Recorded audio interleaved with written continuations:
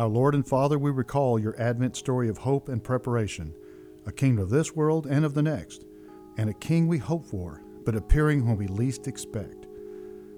Heaven touching earth, the footsteps divine, walking dusty roads as he did in Eden, and a people searching for a Savior, hoping but often walking past his stable.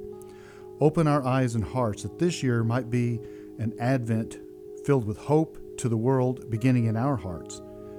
And now you, O Lord my God, teach my heart where and how it may seek you, where and how it may find you.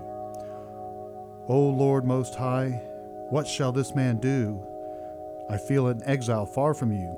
I am eager to find you, but I do not know where. I desire to seek you, and I do not know your face. So, Lord, you are our God. You are my Lord, and yet never have I seen you. You made me, and you renewed me, and you've given me all the good things that I have. And I have not met you yet, and I have not yet done the things for which I was made, but my hope is in you. So look upon us, Lord. Restore us to yourself, since we can do nothing without you. We say to ourselves, why are we cast down, O my soul, within me? And why are you in turmoil? Hope in God, for I shall again praise you, my salvation and my God. I will hope for you said, I will visit you, and I will fulfill to you my promise and bring you back.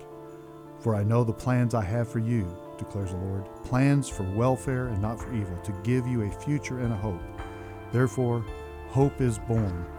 For a child will be born to us, a son will be given to us, and the government will rest on his shoulders, and his name will be called Wonderful Counselor, Mighty God, Eternal Father, Prince of Peace.